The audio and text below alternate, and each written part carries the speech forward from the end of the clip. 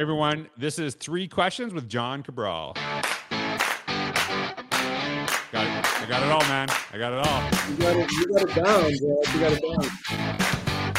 Hey, John, thanks for being on the podcast. And for those of you who don't know John, he is actually a superintendent in the Massachusetts area. How I always have problems with this. Taunton? Am I saying it right? You sound like you're from Taunton. Yes, Taunton.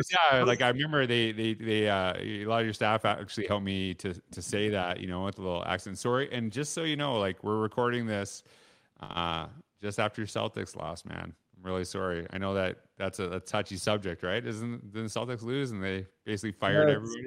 Yeah, actually, that was one of the highlights of the first time you spoke with us. People were enjoying our back and forth about your Raptors and my Celtics. Yeah, I remember that. So maybe that's why I had you on the podcast, is a little, payback for knocking out the Raptors and all Celtics got. Anyways, John, thanks for being on the podcast. And you're a superintendent now, and we've had such great conversations, and I've loved connecting with you and your staff, and just, I know you're doing amazing things. So when you look back at your career and you look back at, all the incredible teachers that you work with, and maybe a teacher that you had, like, who is a teacher that sticks out to you and why?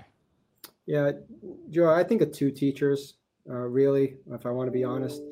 I think back in 4th grade, I had a teacher by the name of David Amaral. And what strikes me the most about David Amaral was my family immigrated to the United States in 75. And Mr. Amaral was the first teacher who was Portuguese and could speak Portuguese and could relate with my parents and could relate to me. And I remember Mr. Amaral took an interest in me when he noticed that I liked to do some architecture, do some home designs. And he would keep me in on recess. He would order pizza, and we would sit at his desk because he was a contractor on the side. And he would show me how to design homes, as an architect.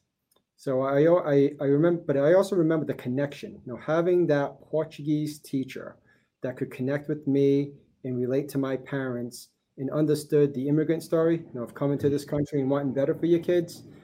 I knew at an early age, I wanted to do that for kids as well. And then the second person who really made me want to be a teacher was actually somebody who's a teacher now in the Taunton Public Schools. Best man in my wedding, one of my best friends, and I was the best man at his wedding, is a teacher by the name of Tommy Kurt, who's going to be retiring next year. I met Tom when I was in 7th grade back in '86. He was doing his student teaching at the Henry Lord Middle School in Fall River. And again, we just connected. When we talk about connecting with kids and getting to know your kids beyond the X's and O's, beyond the ABCs, we could talk sports. I would see him at the CYO because he was coaching down the CYO, and then I got to play for him. I would see him in the Babe Ruth baseball leagues, and he was one of my coaches, and he was good friends with my coach. And so Tom was just somebody who, was there for me in middle school. He was there for me during difficult times in high school, helped me with the college process to write my essay, helped my parents who, again, don't speak English, don't write English, understand the financial aid piece. He even drove me out to college. Wow. And would show up at the airports to pick me up. I went to school in Illinois, so he drove me out to Illinois with my buddy Vinny, helped get me settled there. And then with him and another good friend of mine who, a servant leader, Reverend Jay Maddock. Again, just all about lifting and helping others, giving that gift forward that they were very fortunate to receive. And I knock on wood that I'm blessed to be a superintendent, to be an educator who can help kids and help families in similar backgrounds, with similar backgrounds, achieve their life dreams. And we just had a high school award ceremony, and that was part of my speech. Part of my speech was just reminding kids that you have a gift. You've been given many gifts throughout your education. Pay it forward and help lift others the way others have helped to lift you. And that to me, like when I was thinking, and we were talking before the podcast, we have a very similar story. My parents are obviously immigrants too, and I think for part of my childhood, I remember being embarrassed. My parents would speak Greek, and I'm like, don't do that, and I felt the teachers that made me proud of my heritage, right, and made me see that it was a really good thing, and that to me really resonated. with me because we're in a different situation, and really to become proud of that and understand like that is one of the best things about what we do in education is that those differences are to elevate, are to make us better, and just amazing to have those stories. Uh, is Tom in your district right now? He's in your So yeah, district. what's funny was And so when I you're his started, boss now. Like that's what I'm his, happened. I'm his boss. Everyone thinks I'm older than Tom, but yeah, I'm his boss now. So That's Tom, this was in Fall River. So Tom ended up getting a job in Taunton. yeah, Came back from college. I was working in Fall River, and I yeah, applied in Taunton, and we were teachers together. Tom has always remained in the classroom. yeah, I've encouraged him many, many times to get into administration because he is just an amazing teacher, and he's an amazing individual. yeah. And proves how you can lead from any position in education, right? And be such an influence. So I'm gonna give them David and Tom a big shout out. Anyways, so Don't forget Jay Maddock. oh, and Jay Maddock. Yeah. So, hey, now, so speaking of administrators, right? And specifically because the reason I use the terminology administrators, and you just really highlighted this, is that when I say leaders, that could be any position, but administrators specifically, when you think about the administrators you had, maybe as a kid, the ones that you work with right now, like who is one that stuck out to you and why? Yeah, and that's a great question. And Ray O'Malley, he was so when I was teaching at Parker Middle School here in Taunton, I had been in the classroom for about a year and a half, and then Ray O'Malley was the new principal at the Parker Middle School, and he saw something. He saw something, and either he saw something or he didn't feel like doing his own MCAS, which is our stakes test. He didn't feel Yeah. like doing his MCAS analysis. So Ray started giving me little projects on the side, and I really enjoyed analyzing the data and showing Ray the trends Yeah. uh, early on. And so Ray started giving me assignments, started putting me in positions, and really started coaching me up to think about becoming an administrator. So I got to give Ray all the credit in the world. And I also want to say, as far as learning to be a leader, how to be a servant leader, I would say Jay Maddock. I was working at the Fall River CYO, covering the front desk, opening up on Saturdays, locking up on Saturdays and Sundays while I was still in high school. I want to say like a senior or junior in high school. So at a very young age, Jay Maddox saw some potential in me to be able to lead, and so that I must be responsible because he trusted me with that building and all the gate receipts. So I think those two were the ones who really pushed me towards being leaders. But as far as being a leader in education, Ray O'Malley was the one who really coached me up and put me on that path towards being a school administrator. And the thing that I appreciate and in my work with you is a lot of people, because I talk about how much I think the terminology data driven, because I think a lot of times um, we can get lost in numbers and we can lose our kids. And I think that what I say to people is I have no issue with data. I prefer the term evidence, to be honest with you. But those things are important to serve your kids.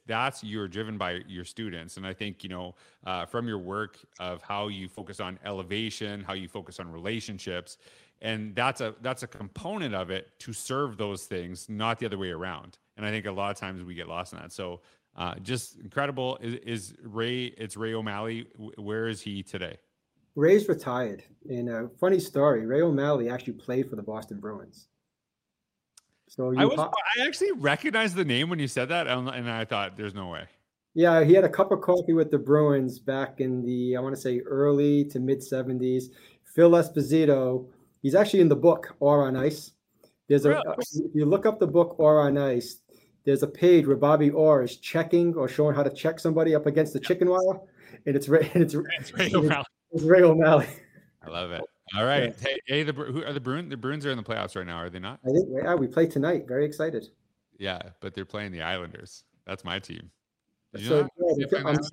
I'm sorry, George, but yeah, the perfection line is going to show up. And, We'll see. I apologize. You're going to be down 2-1 tonight, George. We'll see. We'll see. Well, and this is recorded, so we'll see who was right. By the time this is actually released. So the last question. I'll text you tonight. Okay. Yeah. The last question is, I've had great conversations with you. I've met so many of your wonderful staff, many of your school board, And I know that, this year has been challenging, obviously, right? And I'm sure you've learned a lot. But if you look back, like we've all, like, I kind of think that we've all become first year teachers this year, whether we like it or not, right? So when you look actually back at your actual first year of teaching, right, and you've had great stories of mentorship already, what advice would you actually give to yourself? Like, what advice would you say, like, hey, sit yourself down and, maybe focus on this? Like, what would you say to yourself in your first year of teaching? Just to remember patience, and it's not a race, and that you got to give yourself time. You got to give yourself time. I've always been one to think, and somebody gave me this advice when I was my cooperating teacher, Bruce Fershaw, out in Oswego, Illinois. He told me 3 years, John, 3 years. Year one is survival.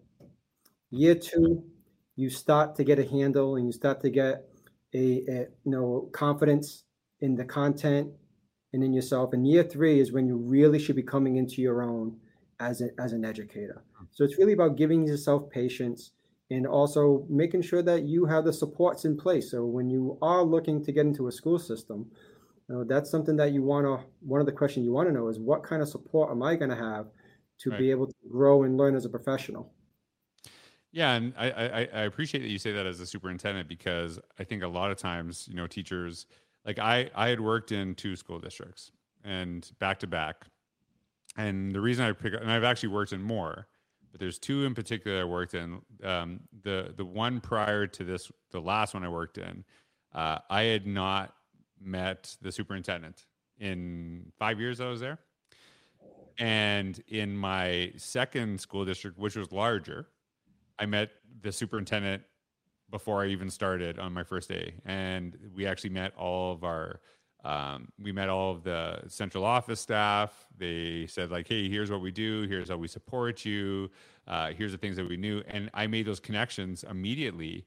And it was just a very different tone. And now I know, like, district leadership changes, and I'm not saying that school district still does those same things, but that is a lot of times that if we want people to be successful, we have to be there to be supportive. And so when I have connected with your staff, and I've connected and just kind of how highly they speak of you and the work that I see you doing, I know that you don't just say that, but you actually bring that to fruition. So I know a lot of people in education appreciate when they know their central office. Like I always say this: the higher you go up in any organization, the more people you serve, not the other way around. So I appreciate that you model that by example. And John, it's awesome. Sorry about the Bruins going to lose tonight. So I apologize for that. But we'll find out when this is recorded. Anyways, thanks for listening. Have a wonderful day.